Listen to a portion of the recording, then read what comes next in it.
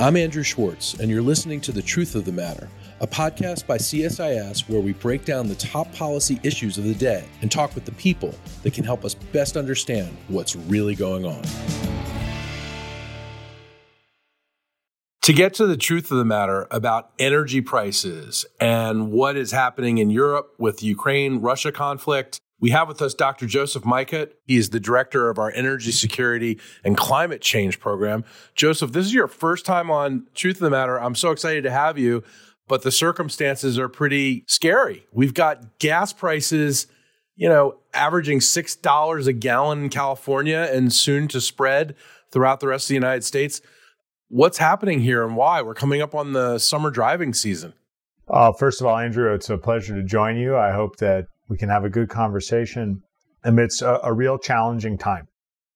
$6 in California is somewhat of a unique situation, but the prices that American consumers are facing at the pump are really significantly higher than we've seen in recent memory. $4.50 a gallon is a rough estimate of the national average at the moment. And there's a couple things behind this. Clearly, the Russian invasion of Ukraine has disturbed oil markets in ways that we can talk about a lot. But it's important to remember the context of the past year. Coming out of COVID, oil prices had already been rising as the market was working to meet resumed demand. We were also kind of going through a cycle where prices had crashed a few years ago, investment was coming back online, and the natural market dynamics were at work. Then you have this conflict, and that has caused both supply interruptions, which I'm happy to discuss further, but also a real sense of uncertainty in the market, which has caused prices to rise as members of the industry and traders are trying to figure out what the future might hold for Russia, which is one of the largest oil exporters on the planet. There is additionally some stuff that is more technical, but involves the middle of the supply chain. Some of this is still the return from COVID dynamics where unprofitable refineries around the world have closed. And in particular, diesel prices have gotten really bad. So the refinery infrastructure is shifting to accommodate the demand for diesel, and that's impacting gas prices as well. So we have supply challenges, we have refining challenges, and all of those things are stacking up in ways that are challenging consumers and raising prices above recent memory. So I guess the question that every American has right now is this going to subside anytime soon? Are we going to have a correction and pay more reasonable prices for gas? I mean, the other day I filled up my car and it was, $90 or something like that. It was insane. And, I guess all of us want to know, is there any relief in sight? I'm not sure we know. There are factors which could push us in either direction from, oil's trading now at $110, $112 a barrel. There is downside risk, right? What's going on in China with COVID shutdowns is something that we don't quite know how long those are going to last, the depth that the Chinese government will impose. We don't know how long those will last. We don't know how severe the Chinese government will be in its imposition of continued lockdowns. That has a major consumption signal. Thus far, it's led to Chinese inventories of oil and gas rising, but eventually it could affect global trade and reduce demand in that country. You've also got, the sense that rising oil prices eventually will start affecting the demand picture as the costs of energy impose economic costs, as people forego the longer vacation. Because we're coming out of COVID, because a lot of demand has been pent up, we're not really sure how the market's going to respond to these things, but there could be, especially if this period of high prices is really prolonged, some significant economic costs which would drive demand down and the price would resume. That's not a gentle or happy process. On the other side, we're going to see continued moves to try to isolate Russian oil and gas exports as the conflict in Ukraine continues, and that could continue to drive price increases over time. A future picture has a lot of variance in it. We're not sure which way it could fall. So I guess we should really be thinking about our budgets for this summer. If we're going to drive somewhere or if we're going to fly somewhere, are airline tickets going to rise as well? Yeah, you're going to see these price increases all over the place. This is not the only thing that's driving inflation at the moment, but it's an important factor across a lot of parts of the economy and in ways that sometimes is like a little bit unseen. I mentioned, diesel prices are increasing or are at historical highs. That affects the transportation industry. It affects the prices of consumer goods in ways that we don't necessarily see, but are a part of an overall picture of rising prices. Gas prices have a way of really impacting the American psyche. We look at that price at the pump and in a way that, maybe food prices also in the same way, but it can't be good for the American state of mind to be looking at gas prices in the $5, $6 range. What is the administration doing and what can they do to change their strategy in order to deal with these energy prices? So you're completely right that the U.S. is accustomed to relatively low gas prices. And this is something actually that we've enjoyed for the last decade or so, right? If you talk to our friends in Europe, they routinely pay much more for petrol or for gasoline or for diesel than we commonly do. A lot of that's tax policy. So, sometimes when we talk to our international friends, they see our caterwauling and roll their eyes a bit. But this is a major challenge for the administration, and politicians take rising gas prices really uneasily. The trouble is, especially for oil, this is a global marketplace. And so the solutions that are immediately available are somewhat modest. I think the Biden administration has made good moves. They announced a very large release from our Strategic Petroleum Reserve, which is a store of oil that our government keeps for national security purposes. And that was an important backstop for our oil consumption when we were a really big importer.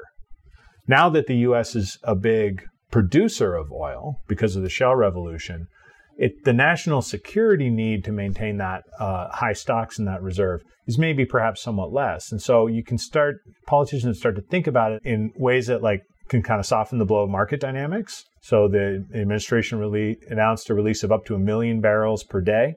For your listeners, the global consumption is, let's say, roughly 100 million barrels per day. The U.S. is producing 10 or 11. That's a significant release in a global marketplace that's always trying to achieve balance. And they can do that releasing up to about 180 million barrels in total. So over the summer, this is really meant to smooth out the tightness in the oil market, because we expect over that same time period rising production from the U.S. and other places in response to these prices, right? Oil men like to make money, and when prices are this high, they're going to go out and find new sources of oil to bring to market. But in the meantime, this can provide some bridge. That had a real calming price effect on markets when it was announced, but the retail price doesn't solve every problem that we've talked about. It doesn't solve the refining challenges, and it doesn't fully replace what could come offline from Russia and other sources.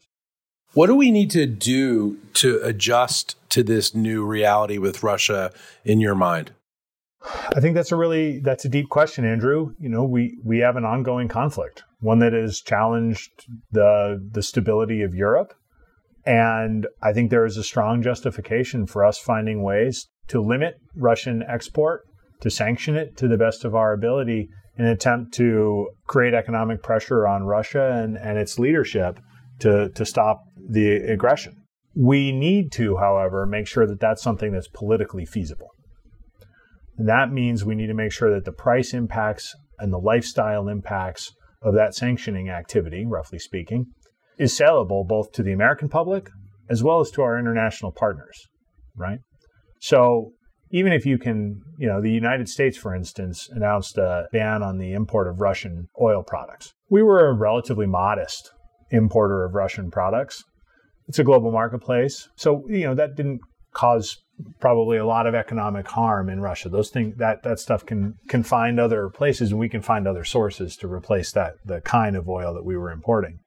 But if you talk about for instance, the European Union is right now debating a ban on Russian oil imports, which would be imposed over a 6 to 12 month period, that would be a significant shock to the Russian export system. The problem is that if this drives global prices upward even further, and Russia's looking for outlets in other countries, China, India, Southeast Asia, where they can then sell at a discount, you can somewhat work against yourself. because even if they're selling at a discount because the global oil price is so high, net revenue might not go down. And that has thus far been the case, even though Russia is exporting marginally less oil now than it did before the conflict because of multinationals pulling out and some other sanctioning activity. The rising global oil price has allowed their sort of net revenues to continue to go up as they're selling in other markets. So what we need to do is develop a strategy. Can't work overnight to add supply to the market from non-Russian sources, probably reduce demand to release some of the pressure on the market. We can talk about ways that we might do that. And then we need to have a pretty aggressive strategy for making sure that we can lock in Russian production if what politicians want to continue to do is create economic pressure on Russia. Now, our European friends are dealing with their own kind of hell in Europe with energy prices. Anybody who's been to Europe recently has, probably experienced some of the protests surrounding gas prices in Spain, for instance. What are the Europeans to do about all this? I know they're trying to find a way to sanction Russia, but also a way to come through this in an economically viable way themselves. When we're watching what's going on in Europe, I think there's multiple timescales that you need to consider. What do they do immediately? And what do they do over the next 5 to 10 years? I think even if this conflict were to end in the near future, the sense in Europe that Russia has crossed a red line and that the integration of the European and Russian economies through energy trade is just dead. Europe's going to move on either way. So immediately they need to make sure they have enough energy to make it through next winter. And in particularly, that's a question of building up their gas stores, natural gas stores, so that there's enough available for power generation, for heating buildings, and for maintaining industrial production. A lot of that still has to be purchased from Russia because you can't just reorganize that economy overnight. Gas comes through pipelines. In the medium term, Europe is aiming to move relatively quickly to buy a lot more gas off of the global market, which means building the necessary infrastructure to import more liquefied natural gas. We're starting to see construction bids go up for additional terminals in Europe. There's been an agreement between the U.S. and the EU at the presidential and commission level to facilitate more LNG trade between our two countries. And over the next few years, there's going to be a significant move away from Russian gas. On the oil side, because of the global market dynamics, that could reshuffle more quickly. The EU is currently looking at moving off of Russian oil imports within the next year when you take both crude oil and petroleum products. That involves some infrastructure retooling as well. And it's a contentious issue in Europe, discussions going on at the moment. But if they want to move rapidly off of Russian energy, that is probably the fastest way to do it. The gas tie-up is going to take longer to unpack. We've seen a significant change in Europe's energy strategy in the wake of this conflict. I think we'll continue to see that change develop. They'll turn ambitions into plans for getting off Russian energy and having a more diverse energy supply. Unmentioned so far is I think that's also going to involve a significant acceleration of the energy transition in Europe toward more renewable sources, under the sense that Europe has discovered that being an energy importer can put you in a very sticky situation, and they'd like to generate a lot more stuff within their borders. So both in Europe and in the United States, there's clearly a risk of gas and energy prices really being politicized, even though the American people and the European countries are overwhelmingly in support of Ukraine. When you're looking at these kinds of prices and this impact on the economy, you can't help but wonder how soon before this truly blows up into political firestorms all over the place. Are you concerned about that? Yeah, I am concerned about the rising gas prices and harmful energy price increases for two reasons. The first is, I think it's it makes politicians nervous, and then they can make missteps. There isn't a lot that the president of the United States can do to control gas prices. But there's a lot that the president can do to show that he's working on this issue or that he's working with Congress and the industry to help out American consumers. There's more that the president could be doing in this regard. Even if it doesn't, drop gas prices $1 a gallon, I think it shows effort and an appreciation that this is actually a painful situation that people are living through as they're going to fill the tank. We keep hearing about the Keystone pipeline, and it's almost like a political code or totem pole right now, right? I'll admit the past few months have been such a shock in energy systems that the political conversation has not caught up yet. You're familiar with these dynamics. An emergency happens and folks kind of fall back on the old talking points. So the conversation in Washington has regressed to, on one side, this shows the perils of the war on American energy. This shows the risks of the misguided efforts of climate advocates against infrastructure. And these price increases get tied to the president's climate ambition, if not directly, then sort of by inference. And then on the other side, you've got this shows that fossil fuel energy systems are inherently insecure and we can't be hostage to petro dictators and we need to move quicker into energy transition. And what I've been trying to say is that we can have a grounded and practical conversation about both of these topics, because in reality, at this moment, the energy security agenda and the climate agenda can be linked in really useful and interesting ways.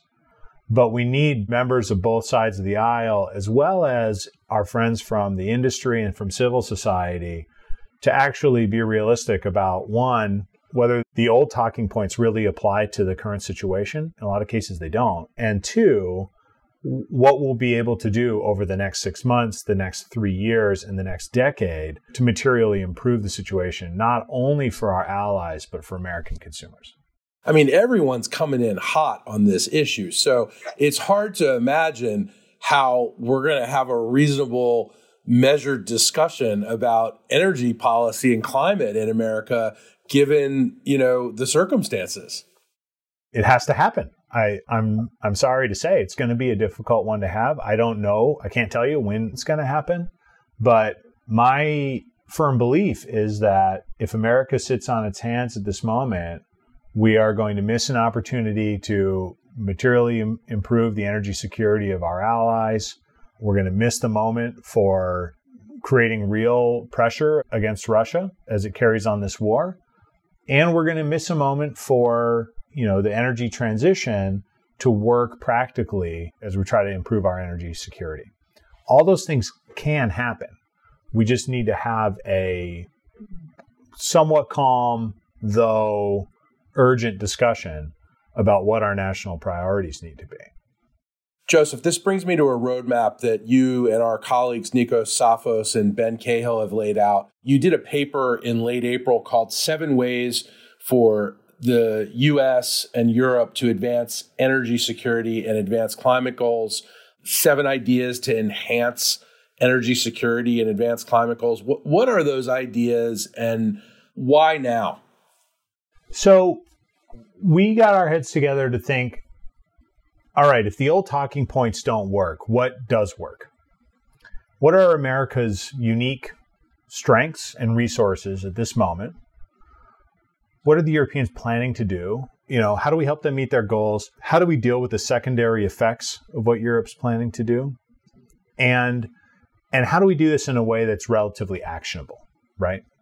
And we broke our recommendations up into sort of 3 buckets, with the overall goal being, how do we improve energy security for our allies and ourselves while not worsening climate outcomes? What that means is without increasing greenhouse gas emissions on a total basis, right? Because some of the answer here is increasing oil and gas production from the United States.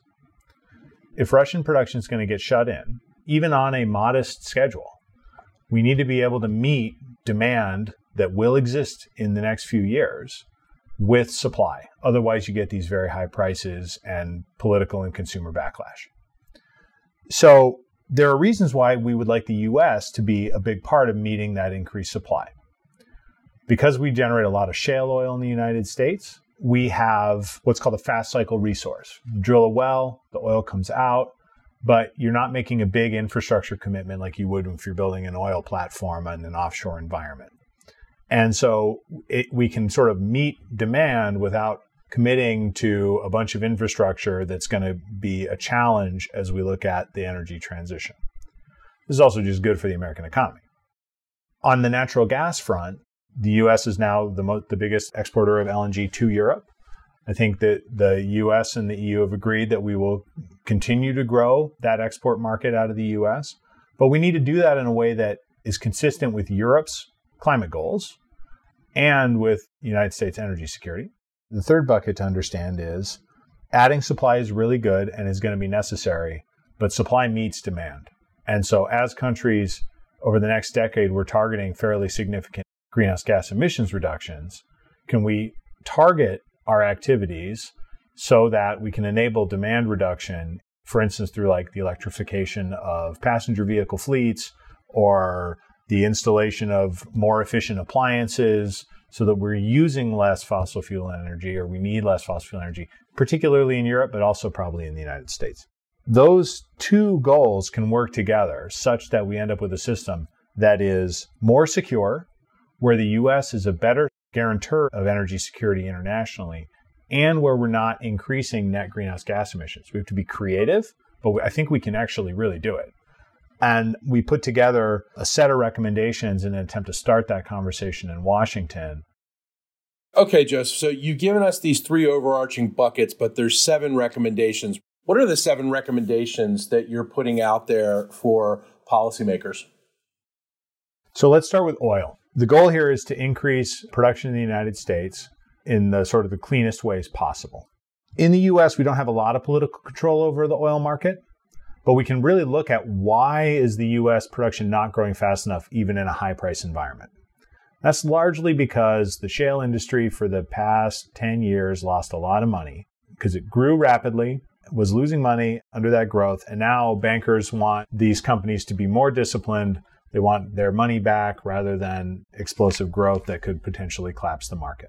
So, number one, we recommended that the administration use the bully pulpit to say this is a national security imperative, and they bring the shale companies, the producers, the financiers to the White House for regular series of public meetings talking about how we're going to increase production in the United States more rapidly than companies are presently planning to do it. You know, without these meetings, the companies will eventually meet demand with new production, but we need to have it faster. Perhaps we want them to work to produce even more.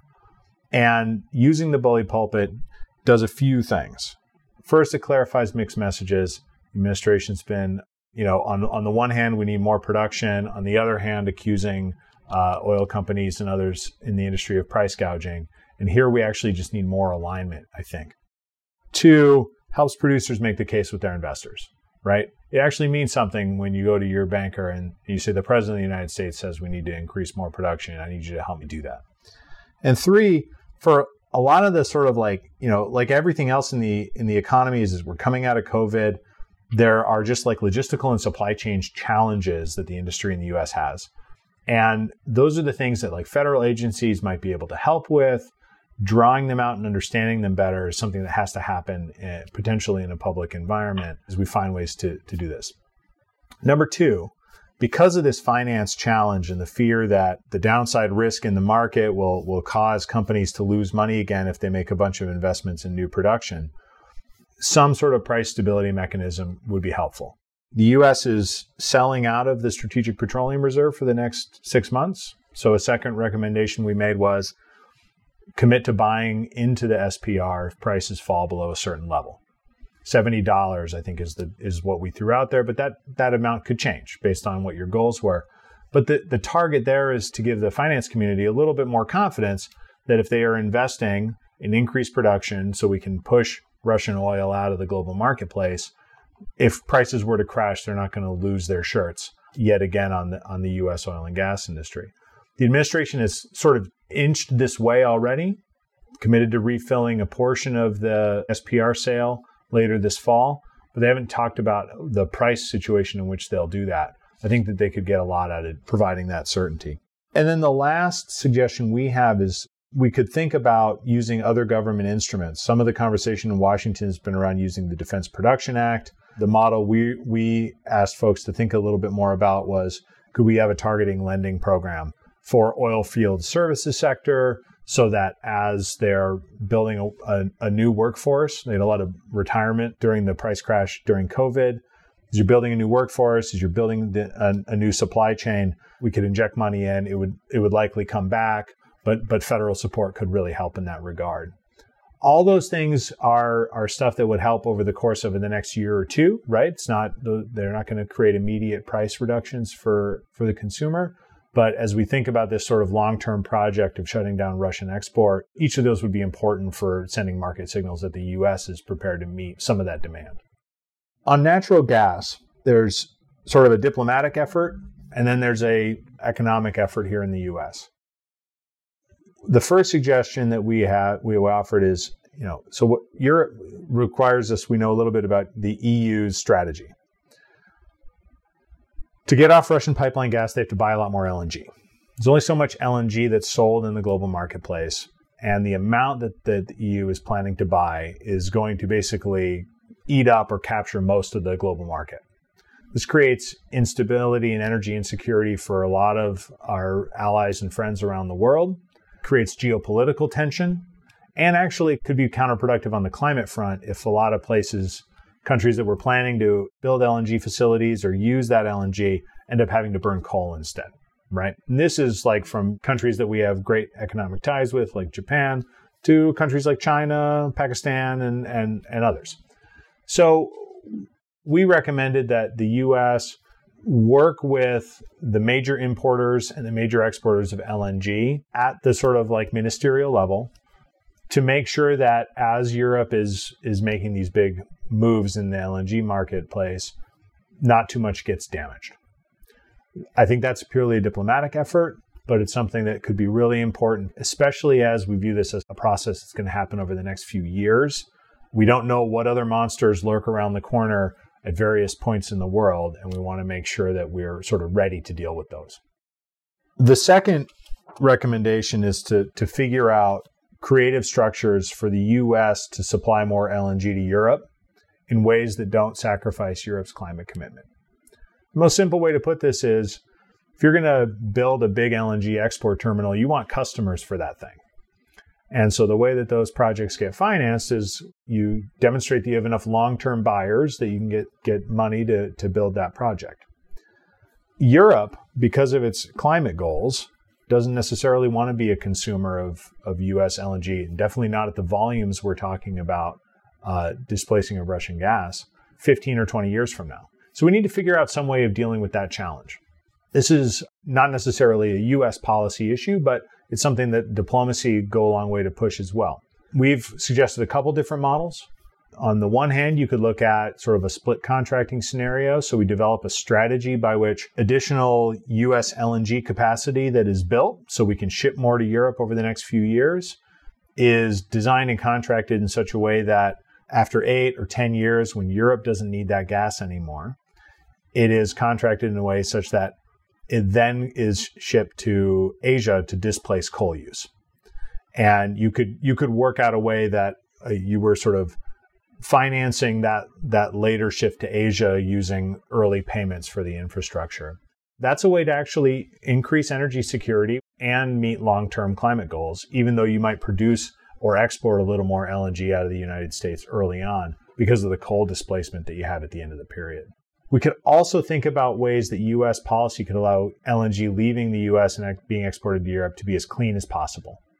There's tax credit programs that would allow for the carbon emissions associated with the running of a liquefaction plant to be captured.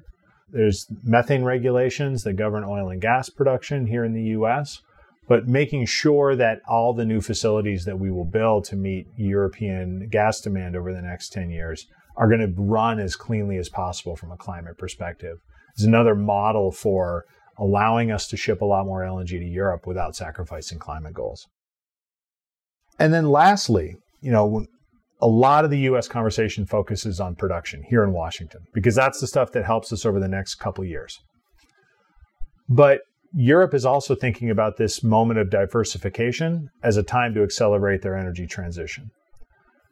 It would be a mistake to replace one insecure supply chain for energy, mainly dependence on Russian pipeline gas, with a supply chain that depends heavily on Chinese manufactured products, solar cells, lithium-ion batteries. There's been a very interesting and nascent discussion here in the U.S. on part of it springing from the infrastructure bill, some of it with legislation that's in front of Congress now, to build up a more resilient supply chain for clean energy technology. And a lot of that could be manufacturing that happens here in the U.S. And I think we should think creatively about the policy mechanisms we have in place or could add through congressional action that have bipartisan support that would allow us to build manufacturing facilities for things like EVs, for solar cells, for manufacturing hydrogen with low greenhouse gas emissions that can be shipped to Europe, and really think carefully about using those tools so that at the end of the decade, you have a scenario where the U.S. is moving from being just a sort of hydrocarbon superpower to a low-carbon energy superpower, and working closely with our partners to do so. Joseph, this has been a lot to digest and a great conversation to have, and something that we need to have on an ongoing basis, so I can't wait to have you back. Hopefully, gas prices will be a little less the next time we talk. Yeah. Well, hopefully they'll be a little bit less for the right reasons. You got it. Thanks a lot, man. If you enjoyed this podcast, check out our larger suite of CSIS podcasts. From Into Africa, The Asia Chessboard, China Power, AIDS 2020, The Trade Guys, Smart Women, Smart Power, and more. You can listen to them all on major streaming platforms like iTunes and Spotify. Visit csis.org/podcasts to see our full catalog.